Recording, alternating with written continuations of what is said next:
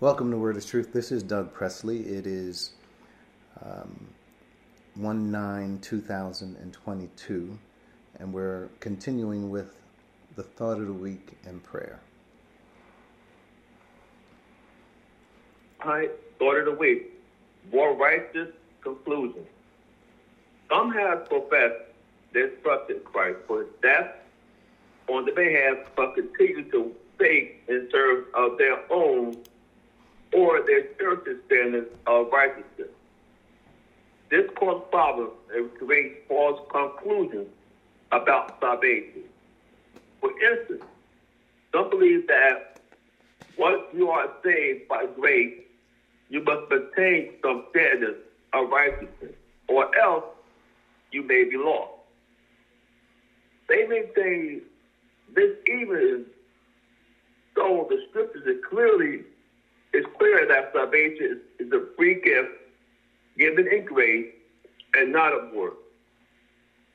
Ephesians chapter 2:8-9, more modern ideas have advanced the idea that the person who cannot seem to behave according to their standards, well, they say they were never properly saved in the first place. Either way, this person is being judged based on the righteousness they produce after salvation for their salvation. Again, this is the direct opposite of what the scriptures say about salvation. The root of this problem is the refusal to accept the bad news. Based this on intruding on God's perfect salvation with their imperfect work. God's word says we receive righteousness by grace, and it is through the redemption that came by Christ Jesus, not through our erratic attempts at righteousness after salvation. Then once we receive this perfect righteousness by faith, God justifies us forever. This justification is not conditional or based on our good works. It is by grace and freely bestowed on those who have fallen, who have faith in Christ Jesus. To ignore this is to manufacture your own standards of righteousness and then assume God will accept it. However, for my thoughts are not your thoughts, neither are your ways my ways, declare the Lord. We do well to take God's acceptance of our conditions and his perfect solutions, since we are the ones lost in Adam. So three stated that a lot of people don't know the fact that we lost Adam. And they don't know really the bad news. It is through the gospel, and someone teaches them properly, they will understand that it's not based upon your own individual standards. It's based upon how God sees man and their lost condition. Their lost condition is because we all possess a sin nature at the time we're born, that is by God's grace that we can be saved by believing and trusting in his only begotten Son, because through the scripture says that Christ produced all the good works. And not for all only, but for the entire human world. So it's by grace we're saved through faith, and not of ourselves. It's God's gift, not by works. So we must believe that Christ did the work, and therefore we can be saved. But a lot of churches, a lot of preachers thinking that you must hold on to your standards, and you must produce good work. You must act a certain kind of way. If not, you can lose this. And the scriptures don't say that. It's just that religion says this. So take it from God's perspective that we are saved freely by his grace, and it does not depend upon work. And to believe in Christ, to have salvation, and nothing we can do, we can lose it. God is not a God of confusion. So by believing in Christ, we can have eternal salvation. and believing not, we shall not see salvation, and the wrath of God will remain on us, or whoever don't believe in Christ. So at this particular point, we have to have the wife give us a word through prayer, so we must continue.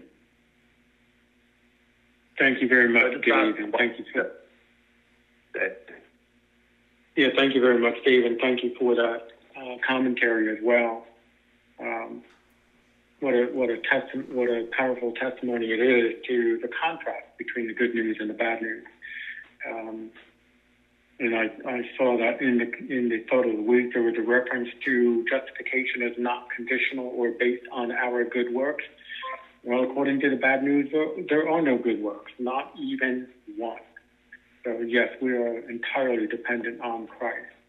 And so at this time, I'd like to pray for us and all the people on our hearts. Are there any particular requests before I continue? To pray for the Myers family. Definitely. Anyone else? Okay, let's take our cares and concerns before God then. Dear Father in heaven, thank you for this fantastic opportunity that we have to delve into the details of your plan, of your mystery, the things that were on Paul's heart to make plain to everyone. We are the recipients of this at this time, and we don't say this to highlight us out of the world. We say that we are better. Certainly we are humble, and that is how we can cooperate with the Spirit of truth. But this is information that is hugely available, but the adversary of this world is extremely powerful. And we pray for boldness and courageousness to contend for the faith in the midst of this twisted and crooked generation. I want to pray for the people on this call, all of Word is Truth Christian Church, that the eyes of our hearts might be opened so that we may see the inheritance that we have, that we share in Christ. Pray for all of our immediate and extended families, the Myers family, the Presley family, the Hewitt family, and the Sneed family, etc., and more so.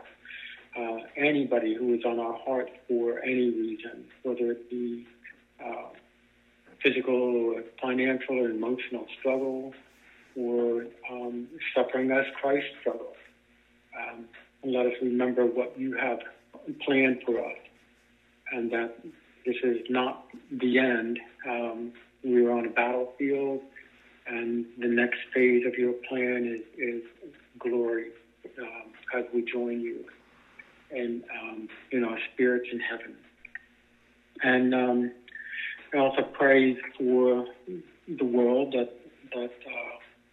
those with people that we don't know or people that we encounter would have the opportunity and open themselves up, avail themselves to hearing the truth and understanding that this information is reliable, especially when headlines and news stories are opposing each other and making no sense. The one thing that does make sense is your word to us is consistent without wiggle room and gives us strength and boldness to carry on. And I pray for our opportunity now to hear in detail what we have to look into in John 17 as Jesus prays intimately with you, Father, not only for his glory and your glory, but also on our behalf. And in Jesus' name I pray. Amen. Amen. Amen. Thank you, Dwight and Dave, for that. We appreciate that. And amen to everything you said. So we are continuing where we left off in last week. We're in John chapter 17 and verse 5. It reads like this: "And now, Father, glorify me in your presence with the glory I had with you before the world began." In your notes you have, if it is the Father's aim to bring many sons into glory, and it is his will that they be conformed to the image of his Son, then the first step would be to have a glorified Christ. We find in this profound verse a glimpse of a period before time began. There is no way anyone could know about this time period since creation had not begun, and the first human being was not created. By the Spirit of truth and faith, we can learn about this exclusive time period and understand what the Father, Son, and Spirit were doing as the eternal purpose was planned. Of the few places in the Word of God where this period is spoken of, we need to learn or lean forward and pay close attention to what is revealed to us and for us. So when I think about this, as we have already covered some of these verses, and I'll get to where we left off, I can think about my grandchildren. And as you know, I have some grandchildren. I have 4 of them. And one time when I was talking with their mother, so she had one of the grandchildren in her lap. And I just remember this. We were trying to have a conversation, and as kids are, they want attention. And she was trying to get the attention of Mom. So what was interesting was through the conversation, Karim would say, yes, yes, yes, whatever, trying to assuage the child to say, look, I'm talking, I'll get to you in a minute. So the child took matters into her own hands, grabbed the jaw of Corinne and turned it to her. I thought, wow, what a way of saying, I want your attention. And I'm going to grab your face and turn it toward me because I know you're not paying attention to me. And I think about that when I read John chapter 17. If your jaw is not turned to this chapter, if you don't have your attention focused on this chapter, then God needs to grab your face and turn it toward this chapter. I can't do it. Only God, the Holy Spirit, can do it as you are ready to receive it. But there is a lot here that God is telling us. And we're just going to go through it. Obviously, we will not cover everything that is mentioned. And we're talking about things that are before time began. That's pretty deep for us to not only comprehend, but to master. And that's what we want to do. We don't just want to have heard about this information. We want to master it. We want to be the owners of it so that we can now make our own metaphors and analogies around it and communicate it. Just as we talked earlier about how would God communicate this fantastic manifold plan to the church? How would he do it? Well, God the Holy Spirit's involved in that. And he found a means of communication through the Father, Son, and the Holy Spirit. And that's how it is presented to us. So how can we take this information? Because it is upon us to do. To take this information to the world. This information is not, hey, by the way, Jesus is the Lord, right? That the world knew that before Jesus came. They knew that he was the Savior of the world. He's the Lamb slain from the foundation of the world. But this information was hidden. And now it focuses on this time period before creation, before time began, before the world began, before the universe was created, so that it is information that pertains to what God has planned for us. So we're getting into it. I know where we left off we're going to try to pick up to where we left off, but I'm going to get down to give us some review in point number 2. And this is point number 2D. Christ is making a request of the Father, and he's saying, glorify me. We need to understand the implications of this request in more detail. So I listed 7 points here. I'm not going to cover them in detail. I just want to read them. And I know where we left off is at point E. We'll get there. So just in review, glory, point 1, glory speaks of accomplishment and therefore entitlement. So when we think about when Christ is saying glorify me, it's not because he just happens to be. He did something. It's accomplished. He finished the work the Father wanted him to do. And therefore, he is entitled to this glory.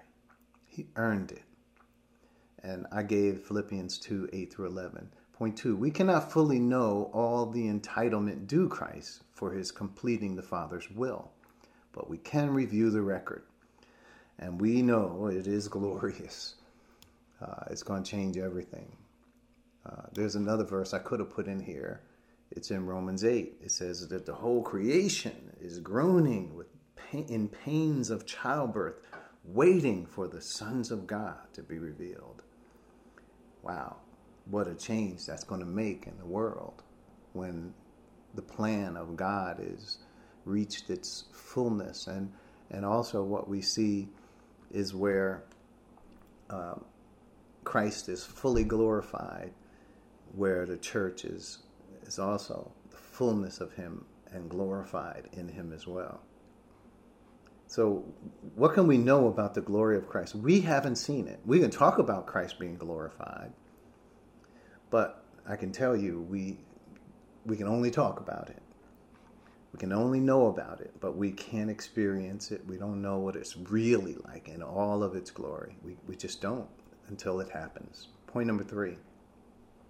Obviously, whatever glory is right and proper for Christ is also due to us who are in Christ. This is the way God decided that he would glorify us. And we looked at many of the scriptures that talk about us receiving glory. I covered those. One is where it talks about those he foreknew, he also predestined, and those he predestined, he also justified, those he justified. I'm skipping through some of this. And those he justified, he also glorified. Those relate to us. We receive glory. I mean, just stop and think about it. Because when we think about the glory of Christ and all that means, as far as we can know, as we said, we can't fully know it. But then Christ says, the glory, and this is John 17, he says, the glory you have given me, I have given it to them. That they may be one as we are one. All that's in John 17. Wow. We got a lot more that we're going to talk about. Point number 4. Glorify me. This is coming from the person of Christ who accomplished the work. It is obvious to me that the humanity of Christ is now glorified. So if we were to peek in on Christ right now, we would see the glorified Christ. This is something that we're not waiting for. Now, obviously, the world hasn't seen him. He has not been presented to the world because he's not finished. Right? The Father is still calling out those many sons into glory. And those many sons are part of who Christ is. And those many sons are part of the glory that Christ is and shares. So that's what we should know about what this Christ is saying, glorify me. He's glorified. He's waiting until the Father completes calling out those many sons also into glory. Point number 5. The person of Christ who walked on this earth was not glorified yet. So just to note, when people think about Jesus Christ, the man Christ Jesus, yes, he's a man. And people can clearly identify with the man that was here. He walked around on the streets. He was hungry. He was tired. He needed to rest. He slept. All the same things that we do, he did. He was truly a man.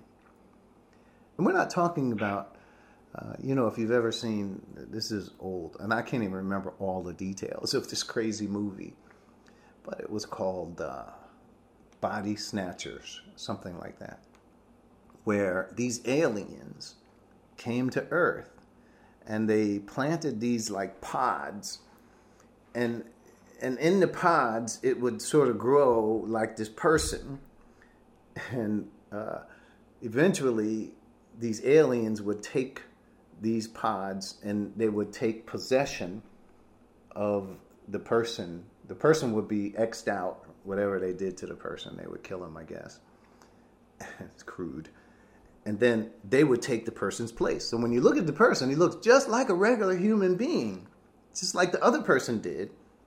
And that's how these aliens were trying to take over the earth. This is a Bible study. Just sit tight.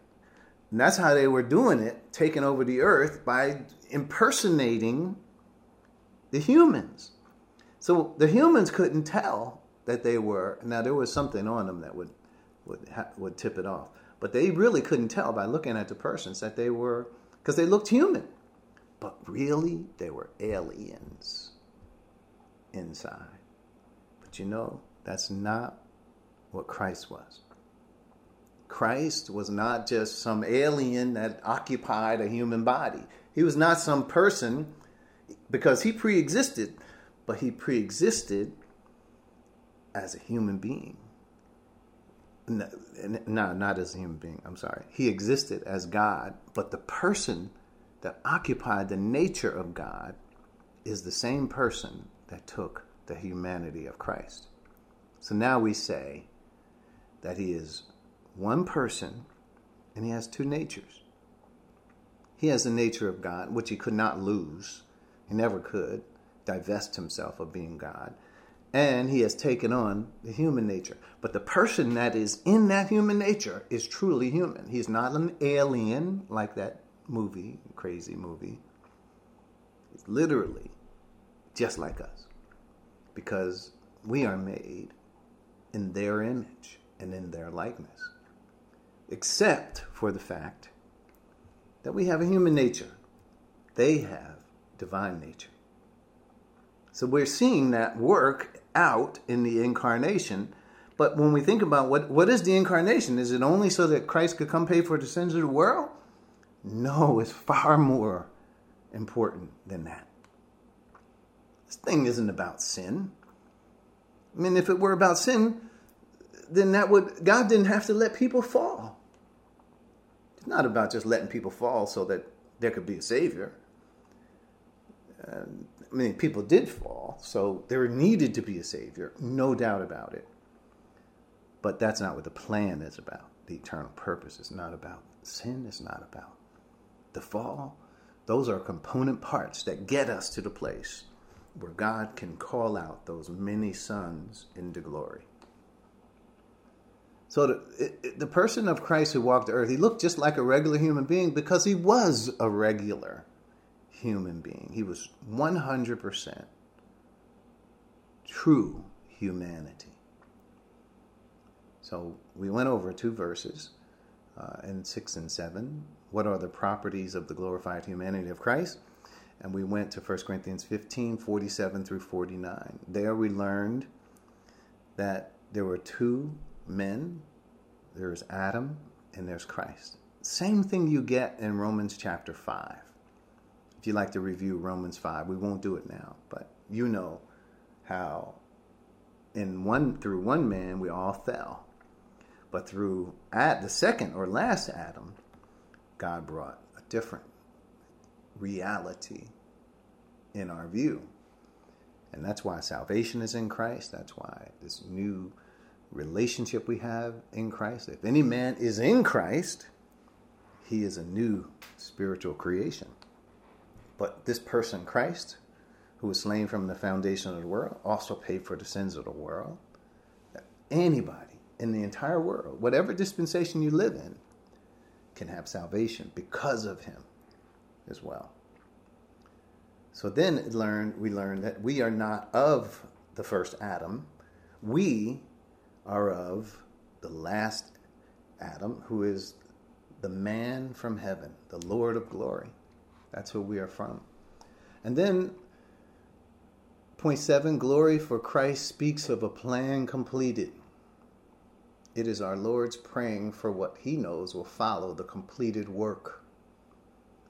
It is further testimony to the motivation of each member of the Trinity to this glorious end.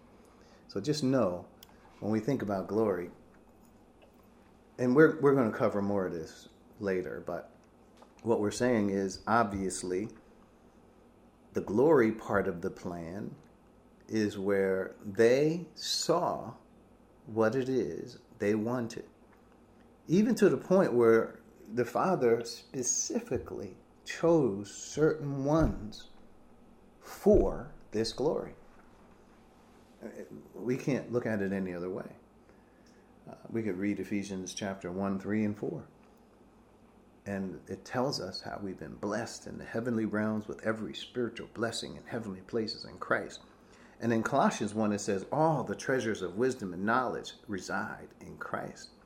And this is where he says, and you, in Ephesians 1, 4, he says, and you were chosen in him before the creation of the world. You were chosen in him. When it says we're predestined, when it says we're foreknown, when it says we're elected, all of that was before the world or the universe began. So we're putting perspective on this plan. The Father, the Son, the Holy Spirit, they always have been working on it. They just didn't reveal it until now. What did they reveal? What they could. What they could, they revealed. But when it came to this, it was hid in God. So now, we're at point E. We're moving forward. Hopefully that review wasn't too painful. So, in your presence. Now, this is the dative and accusative of the same with contractions, respectively. So, essentially what this is, when we read, glorify me in your presence, that word in your presence, or that's translated in your presence, is this word here. And it means thyself, or with thine own self. Okay, so when you look at that, why do I make that some significance? It's because we need to know that the glory that the Father has is the same glory that the Son has. It's not a different glory. And I know I didn't spell it out for you here, but I know I put this as a marker for me to say this. That when it says, as NIV translates, in your presence, or you would have other translations which says with your own self, with thine own self, or with yourself. That is to say, it is the same glory that the Father has that the Son has. I think that's an important point to note. And I hope you make sure you put a pin in it. Because it's not some glory that the Father has that is different from the glory that the Son has, is different from the glory that we have. And we're talking about the same glory, and we're going to see it respectively throughout the chapter. And I just want you to make sure you relate all of it as the same. Point number 3, here's where we haven't been. With the glory, and here's the next phrase, with the glory I had with you. Let's see, as we carry forward, this is point 8, as we carry forward the thought of glory based on achievement, we add more dynamics now by setting the setting of before the world began. And that's truly what we want to focus on now. This is where we're saying that this glory is an achievement glory. It's an achievement for the Father because he's the one who planned it. It's achievement for the Son because he's the one who executed it. So those are the two in the Trinity that receive glory. Now, the Holy Spirit does not take any glory to himself at all. All he wants to do is to lift up the Father and the Son. And if you read, I will just direct you to read.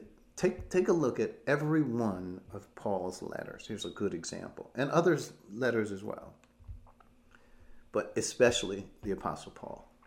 In the beginning of all of his letters, worthy of praise is the Father and his Son, Jesus Christ. Worthy of praise. I mean, I could read a couple of them for you to get the ball rolling. I'm in Corinthians.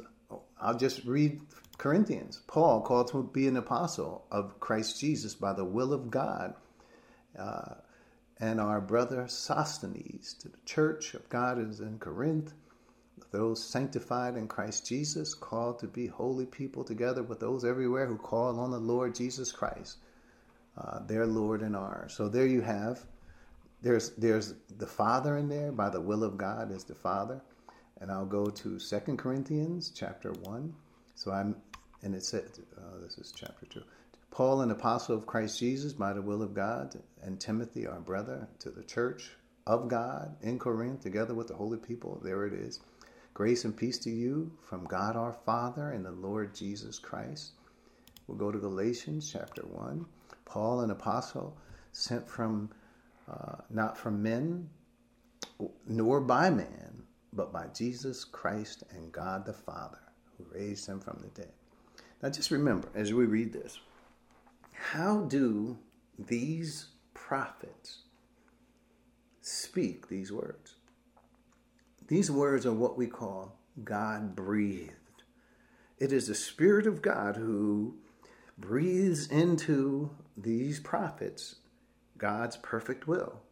And what they exhale is what we are reading here in their own style, personality, the way of writing. It is the way they have interpreted God's word. This is what we call God-breathed.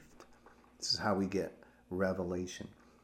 And God the Holy Spirit is lifting up in almost every New Testament book, not only the Lord Jesus Christ, but God the Father. Both of them receive glory. I just want to pause for just a second.